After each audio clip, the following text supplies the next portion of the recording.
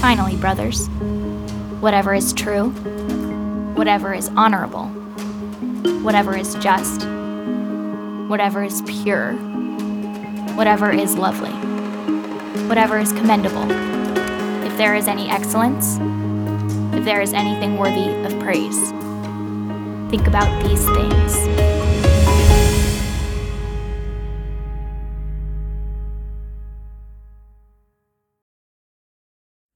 Well, there's a fascinating study done a few years back by two psychologists from Cornell University in which they wanted to understand the importance of attitude in light of one's circumstances. And to do this, they studied Olympic medal winners. And they were specifically looking at the satisfaction level of gold winners versus silver winners versus bronze winners. And what they found surprised them.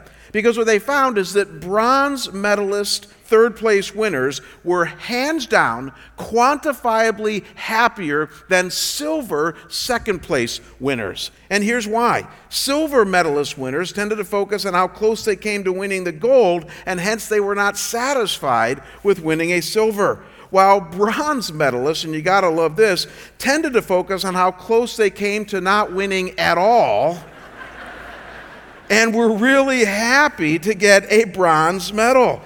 And this attitude, this perspective, made all the difference in the happiness level of medalist winners. Imagine that. Third place winners, because of their attitude and perspective, were actually happier than second place winners. The psychologists at Cornell would go on to give this phenomenon a name. They called it counterfactual thinking. The kind of thinking that actually would seem to go against the facts of a situation, or as I would simply say, allowing one's attitude to determine your joy. And guys, I think there is something to all of this. I think there's something to the reality that some people go through a nasty marital breakdown and remain bitter all their lives, while there's other people that go through a similar breakdown and they become more loving, more forgiving, more compassionate, and more faith-filled. I think there's something to the reality that some people go through a childhood rife with economic struggle and become miserly and hoarding all of their life, while others go through the same experience and they become grateful and even generous in adulthood for what they have. I think there's something to the reality that some people experience vocational disappointment in their lives, like a dead-end job or a job that they lost, that they loved, and they become perpetually grumpy and moody for the rest of their lives. We all know people like that. While others who hate their job or lose the one they loved somehow rise above it and find joy, purpose, and peace nonetheless. And the list goes on and on. You and I know hundreds of scenarios in life where people have gone through very difficult circumstances, and some end up doing well and some end up not doing so well. And I'm telling you, it all comes down to attitude.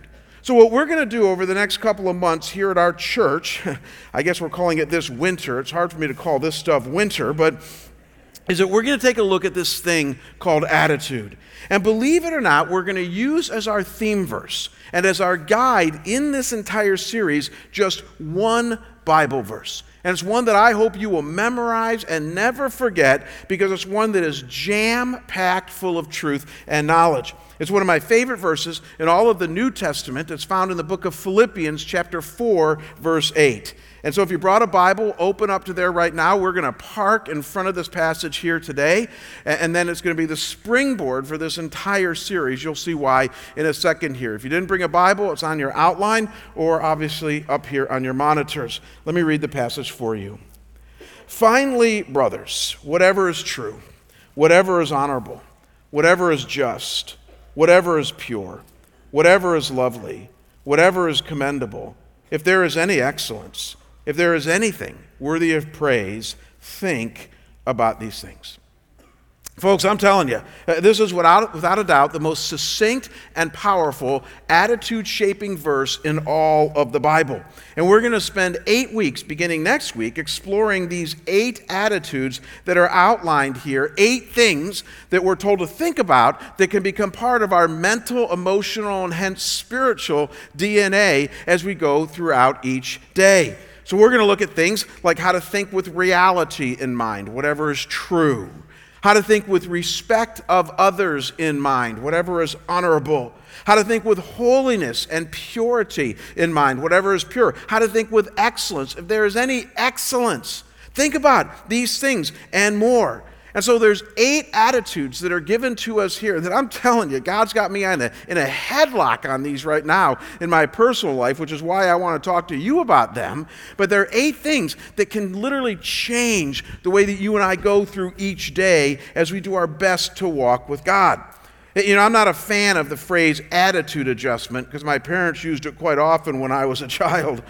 But essentially, this is what this series can be for you and me if we need it. It can be an attitude adjustment, or if you think you're doing well, then hey, it can be a keep on keeping on for you. It's all about attitude. Now, before we dive into the deep end of these 8 attitudes that are listed here, what we need to do in the remaining time we have today is allow this passage here in Philippians 4, now don't miss this, to set the tone and tenor of this entire series by specifically showing us how we should approach these 8 attitudes. In other words, we need to allow Philippians 4 here to show us how to use these 8 attitudes in our very lives. And the key to understanding what I'm talking about here is found when we laser beam focus on just one word in this passage, but it's a word that's repeated 6 times. It's the title of our message here today, and it's the word whatever. You probably caught it when I read it earlier because it's repeated like a scratch CD. Whatever is true, whatever is honorable, whatever is just, whatever is pure, whatever is commendable. Here's what you guys got to remember. When Paul the Apostle was writing these words 2,000 years ago, he didn't have a pen and paper. He didn't have a computer with a monitor. He was writing this on parchment leaves, painstakingly, and somehow by the guidance and inspiration of the Holy Spirit, God prompted him to repeat this word whatever 6 times as he wrote it here. I mean, there's got to be something to this word than just repeating it. And so whatever is an important word for you and I to begin this series on. Now, what makes this kind of challenging is that our current contemporary culture has actually hijacked this word whatever and has taken it to places that the Bible knows nothing about.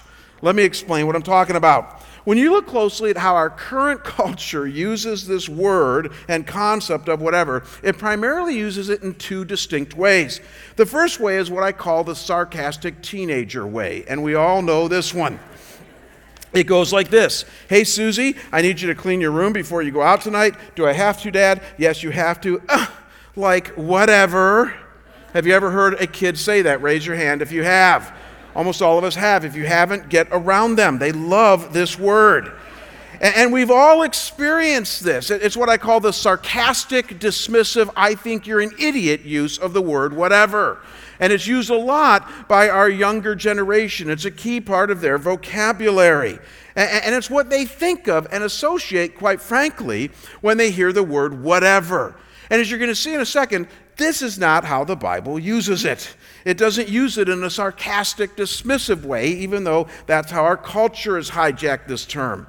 Now, as you hang on to that, there's a second way that those of us who might be a little bit older tend to use this way, and I would argue it's equally deceptive.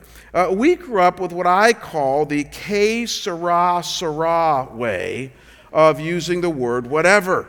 This was introduced, popularized, and cemented in the mid-1950s when Doris Day sang a brand new song in the Alfred Hitchcock film, The Man Who Knew Too Much. And just so that we're all clear on how they use the word whatever, that I would argue became ingrained in baby boomers and the builder generation, let's see a clip from the movie and you'll see exactly what I mean. So look up here on the screen.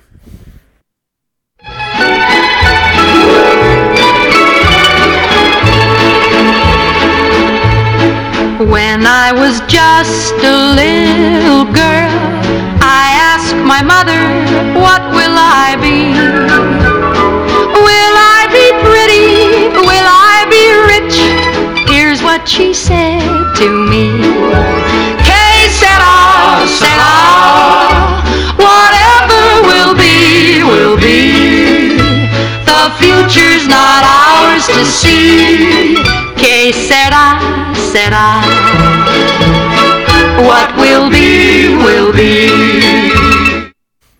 Now, some of you are going right now, the good old days. That's what you're thinking.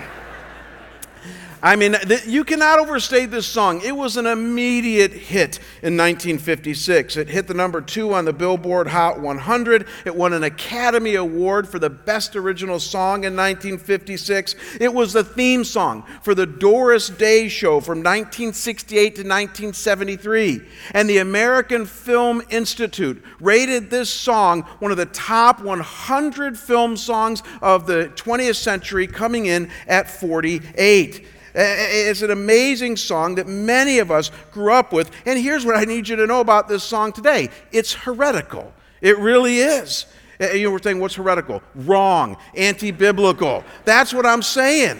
I said that to Kim this week. I said, I'm going to play the Doris Day song, Que Sera, Sera, whatever will be, will be. And she said, and I said, I'm going to tell them it's heretical. She goes, well, isn't that kind of an overstatement? And I said, no, it's really not.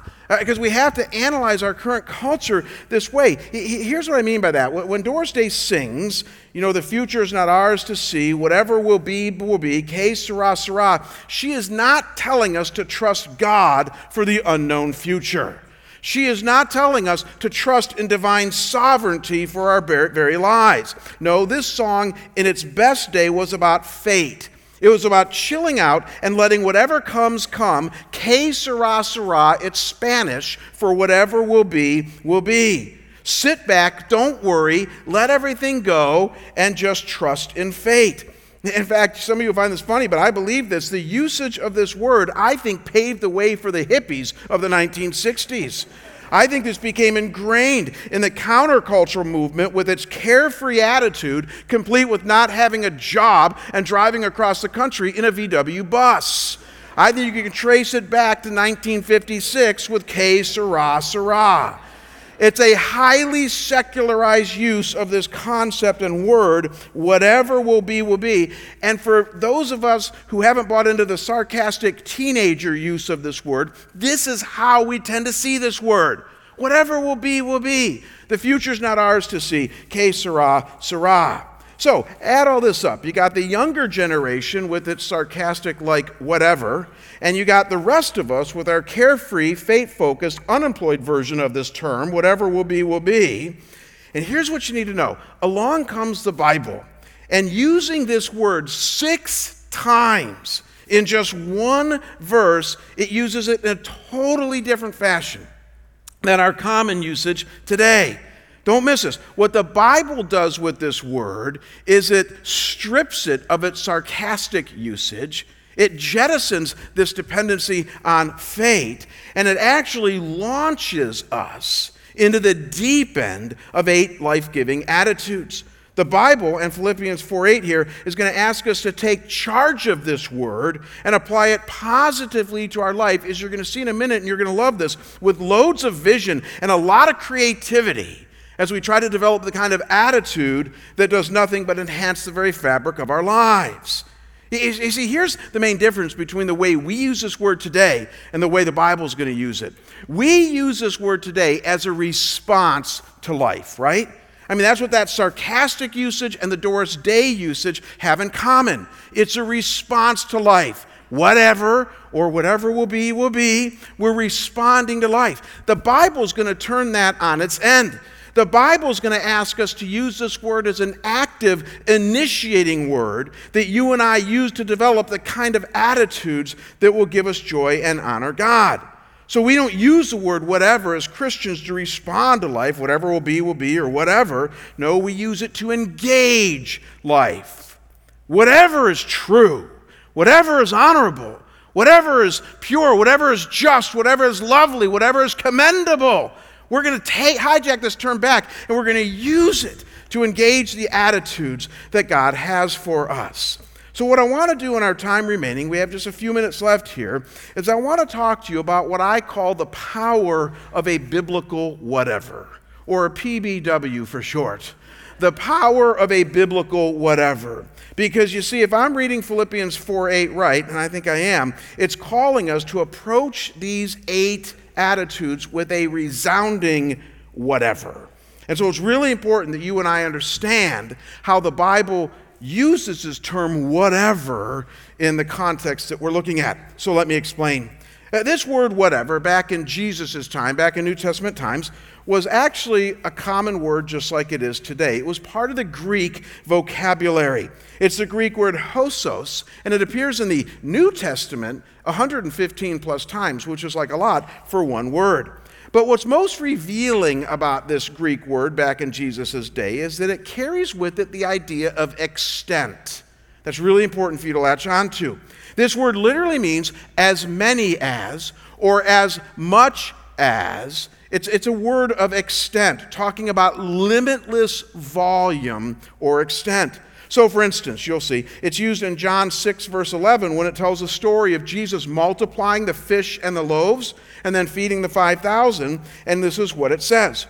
Jesus then took the loaves, and when he had given thanks, he distributed them to those who were seated, and so also the fish, now here it is, as much as hosos they wanted. So people got to eat as much as they wanted. That was Jesus' miracle here. It was limitless quantity, as much as, that's the Greek word here, hosos, that we translate back in Philippians as whatever. So please see, this is a word that is a visionary word, a word that extends possibilities in our lives. That's how the Bible uses the word whatever. And so now when we go back to Philippians 4, verse 8, carrying this connotation of extent and volume to it, what it's saying is that you and I should approach each and every one of these attitudes with a biblical whatever behind it. Essentially approaching each attitude with a Spirit-led creativity, a Spirit-led vision of how our lives can be shaped by these attitudes. I mean, if ever a word changes the tone and tenor of a verse, this word whatever does in this context here. You know, I thought to myself, how do I convey it to you, dear folks, the power of this word whatever? Because as you're going to see as we apply this in a second, it really can affect your Monday through Saturday in a profound way. But before we do that, I want to just try one little exercise here that I think will help you see the importance of this little word here and how it really does become a game changer for our attitude. I do this with a little bit of trepidation, but what I want to do right now is I'm going to put Philippians 4:8 up here on the screen, and I'm going to take the word whatever out of it. Now, I say with trepidation because we should never change the word of God, amen? I'm going to do this for a purpose and for a reason that you'll see in a minute. But look up here on the screen, and this is what it would look like if you took the word whatever out of Philippians 4:8. It would read like this: Finally, brothers, if something is true, honorable, just, pure, lovely, commendable, excellent, and or worthy of praise, think about these things. And you say, well, that's not bad. And I'd agree with you. I mean, taking the word whatever out of this makes it still sound like the Bible. It's a book of wisdom. It's a book of truth, kind of stoic and parental maybe, but still very good stuff. But now, let's read it once again, but this time with the right word added back in, and I want you all to read it with me together, Mountain Valley and Cactus and Chapel and Venue. I want us to all read it together, and here's what I want you to do. As we read it together, I want you to put the emphasis on the word whatever as we read it. Can you do that with me? So let's read it together. Come on, give me a click here. Yep. And let's now read it as it's supposed to be read. Finally, brothers, whatever is true, whatever is honorable, whatever is just, whatever is pure, whatever is lovely, whatever is commendable, if there is any excellence, if there is anything worthy of praise, think about these things. See, that's how I think Paul the Apostle, inspired by the Holy Spirit, intended this passage to be read, understood, and incorporated into our lives, with the emphasis there on whatever, as it's repeated there 6 times. In short, we're to approach each and every God-honoring attitude laid out in this verse, not with some Eeyore-like mentality that says, okay, I guess I'll have to think like God wants me to. No, but with a God-given passion born of thousands of possibilities as you and I dream about all the whatevers associated with each of these attitudes. So as you go throughout your day, the power of a biblical whatever is this, that no matter what you face, you say to yourself, well, whatever is true, and whatever is honorable, and whatever is just, and whatever is pure, and whatever is lovely, and whatever is commendable, or whatever is commendable. I can dream and think about how my attitude can and should be shaped by these things.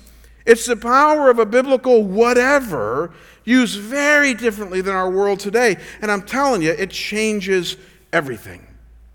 So let me wrap up this morning by sharing with you three things that applying a biblical whatever will do to your attitude. Three things that adding this word whatever in the right biblical way will do to each of these 8 attitudes for you in this series. First, notice that the power of a biblical whatever harnesses and focuses your attitude. It really does. It harnesses and focuses it.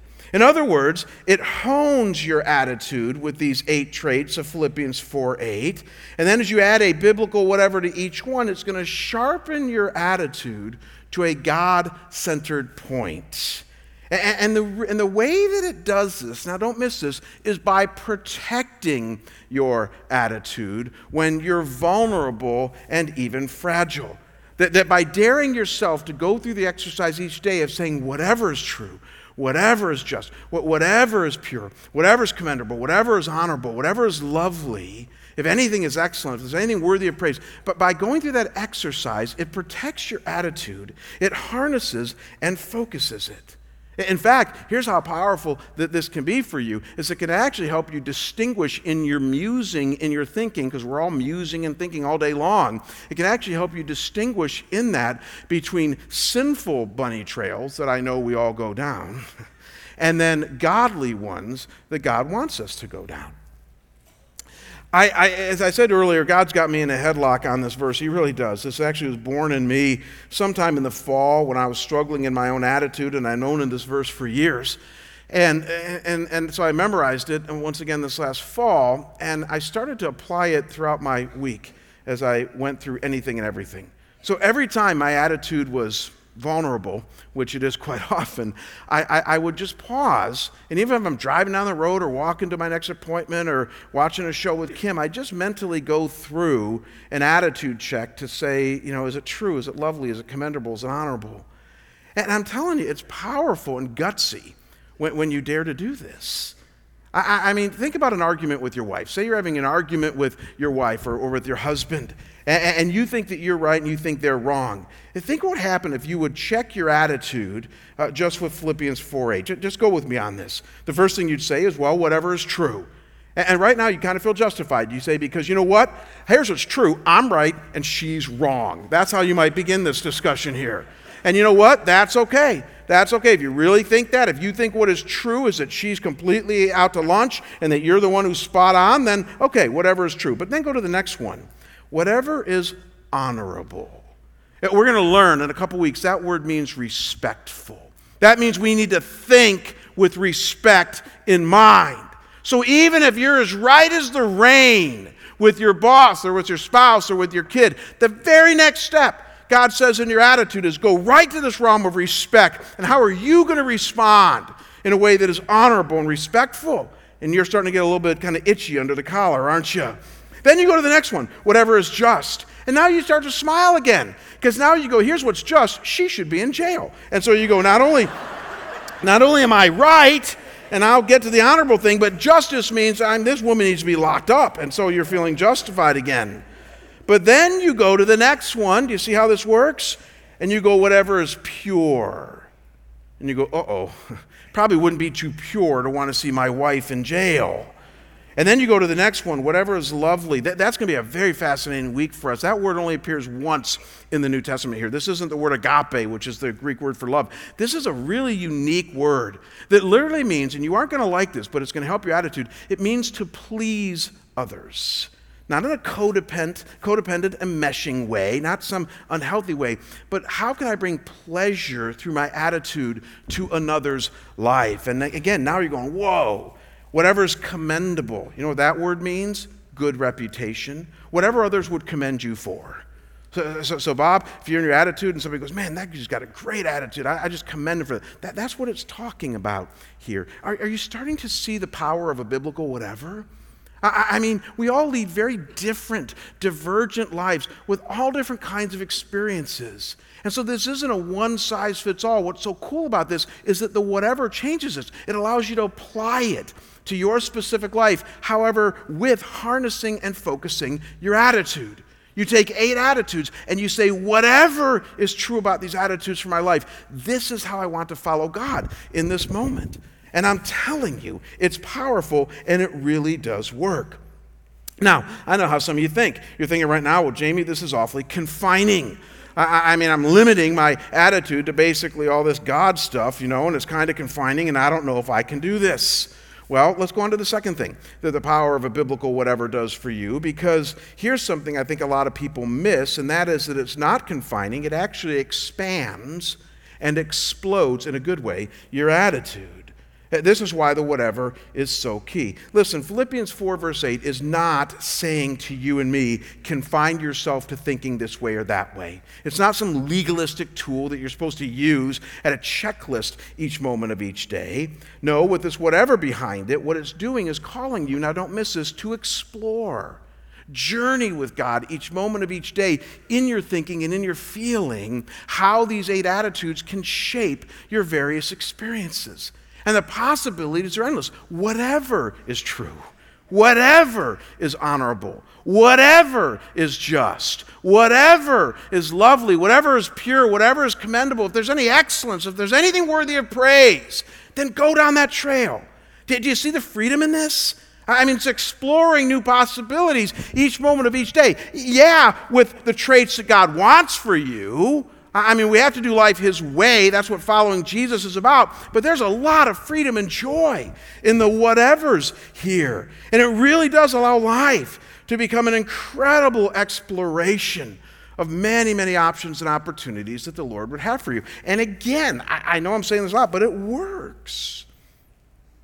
We're going to talk about this more next week, but on a very personal level, one of the reasons I struggle with attitude is that I tend to see myself as a realist, but those that know me tell me that my Achilles heel is that I can go from realism to negativism rather fast. Some of you are the opposite. Some of you are very positive people. You're kind of Pollyanna in your outlook in life, and you've read a lot of Zig Ziglar books and things like that, and you're just very, very positive. And I love you, but that's not my struggle. My struggle, for those who know me, know that I try to think realistically about life, but I can cop a negative attitude if I'm not very, very careful.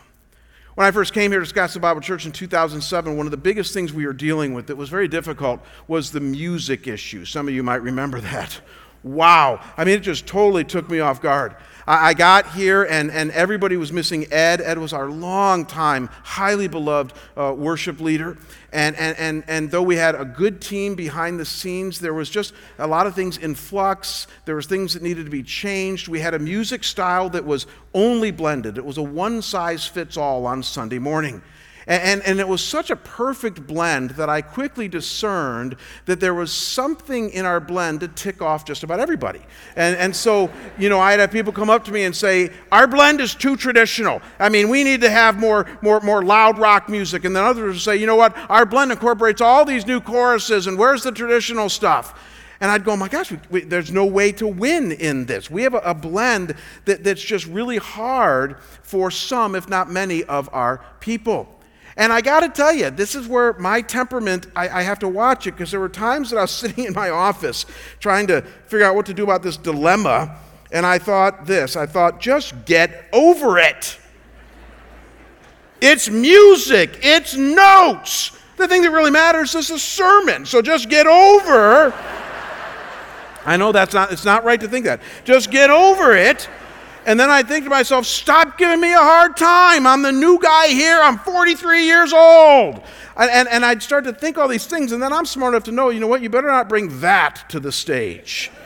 You better not bring that to an elder meeting. You better not go anywhere with that, because you're not going to win with that at all, am I, Ed? That's not going to win the day. And so honestly, I've been doing this for years. I would start to apply, maybe not directly, but I'd start to think like Philippians 4:8. Go with me on this, whatever's true. You know what's true about our worship back then? Is that we really did have the kind of worship that needed to offer more alternatives. Because here's what's true. Worship is a powerful language that people speak. Amen? It really is. And everything changed with Elvis. Everything changed in the mid-1950s when, on the heels of the technological revolution, instruments that we now plug in, like electric guitars and bass and drums that are now more voluminous, everything changed with that. And so we have some in the church that love more enlightenment-based music, hymnology and things like that, and the more classic instruments. We have some that just want to rock the house. And that is what's true about worship in the 21st century. But then you ask yourself, well, what's honorable? What will honor God and honor people? And what hit me is that what's honorable is that we allow people to worship to the language that they speak.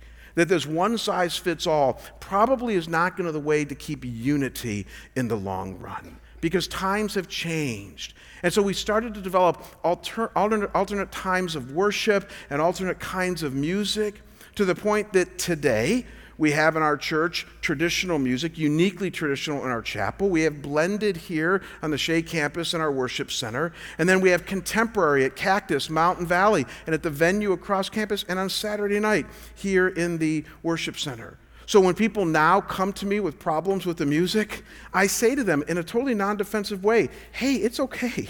We got something for you. And at the most, it might involve you changing the venue that you go to. But it won't even involve mainly changing the time. And we found that just through trying to be reasonable and me checking my attitude, we could work ourselves through this problem. What is just? What's pure? What's lovely, pleasing to others? What's going to give us a good reputation? What's excellent? What's worthy of praise? See, this really works in helping us explode and expand our thinking, our attitude, even when we're faced with problems at work, at home, at school, in the community, even here at church. The power of a biblical whatever expands and explodes your attitude. It's very, very life-giving. And then lastly, and with this we're going to be done, it frees and liberates your attitude. Simply put, when you begin to think as God wants you to think, when you begin to develop an attitude based on the power of a biblical whatever that harnesses these 8 attitudes given here, I'm telling you, it frees you from fleshly, stinking thinking and allows you to have the kind of attitude that's befitting of a follower of Jesus. I was with a dear pastor friend on Thursday. I don't know if I want to tell you who, but he used to have long white hair. He leads a Bible study in the community, and he pastored East Valley Bible Church for about 20 years. It's Schrader. I was with Schrader on Thursday, and Tom and I were talking just about the new year. And I love Tom because he's so colorful, and he really has a rich way of following God and thinking. And, you know, for those of you who know Tom, one of the things we love about Tom is that he's really sarcastic. And he's ironic in his thinking, and he's sometimes satirical, but he's a rich, deep thinker. And as Tom and I were talking about the new year, he said, you know, one of the things I want to work on this year is my cynicism. Now, I got that. If you are all somebody who appreciates sarcasm, like I do, then what you know is that there's a very fine line between sarcasm and cynicism. It's one thing to be kind of fun-loving, sarcastic about goofy things in a fallen world, but when you get very cynical about things, and they tend to go together, it goes into a dangerous place. And that's one of the things I love about Tom, is he said, you know, well, I mean, I am who I am, but, you know, I want to be careful, especially as I get older, and I'm more bothered by children, and now I got young people running my church, and all these things. You know, he said, I just got to be careful in my attitude. And again, I love it. He didn't even know we're studying this as a church. And I thought that's what I love about godly people. That's what I love about godly men and women, is that they're not afraid to say, hey, I need to follow more God's way in the fineries of my life, because I know that by doing so, I'm going to give glory to Him, and most likely the byproduct will be joy to me. And that's the way you need to see this series, guys, is that this has the power to free and liberate your attitude. No one's trying to get in your way here. We're trying to help you. I'm trying to help you follow God in a way that will change your life. So here's what this series can be about for you and me. I'm hoping that this is all about new habits of thinking and feeling that bring a powerful change in our attitude. And the key word there is habit. Let me close with this thought. I was reading an article by John Ortberg, who's one of my favorite authors. I love Ortberg. He writes so well. A little while back, and Ortberg said this in the article. He said, habits eat willpower for breakfast. Habits eat willpower. Do you know what he's getting at there? Here's what he's trying to say. You and I tend to use life or function life with willpower. That's what New Year's resolutions are about. And so, say Anthony, says, I want to keep my weight off, and it's now January, and so, man, I'm just going to muster up all the willpower I can when I go out to eat or when I'm hungry at home, and, it's all about willpower. The problem with willpower is that usually willpower doesn't have a lot of practice before it because it's more of an immediate thing. Willpower is usually just you trying to muster up all the immediate energy you can to overcome something in the present.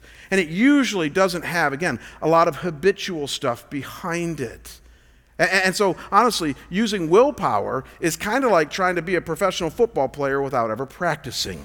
And going out on the field and saying, I'm going to catch that ball, I'm going to catch that ball, I'm going to catch that ball. And then you miss the ball. And that's what happens with many of us with willpower. And that's why we fail at it. Is that we try to muster up all the immediate energy to not be angry or to not overeat or to not swear, to whatever we're trying to overcome at that moment, and we fail, and then we go, gosh, what's wrong with me? Well, there's nothing wrong with you. Here's what's happened is you haven't developed a habit. Because you see, habits eat willpower for breakfast. When you learn to develop a habitual way of thinking and feeling and even behaving, burning it into your mind and your heart and even your spiritual life, you will find that willpower is needed less and less. And that's what Ortberg is after here. So I'm not looking for quick fixes for any of you in this series. I'm really not. You guys know my pastoral heart. But what I am hoping is that we can start to develop some habits of thinking, some habits of feeling, some habits that are going to honor God as followers of his son Jesus, because habits eat willpower for breakfast. Let's pray.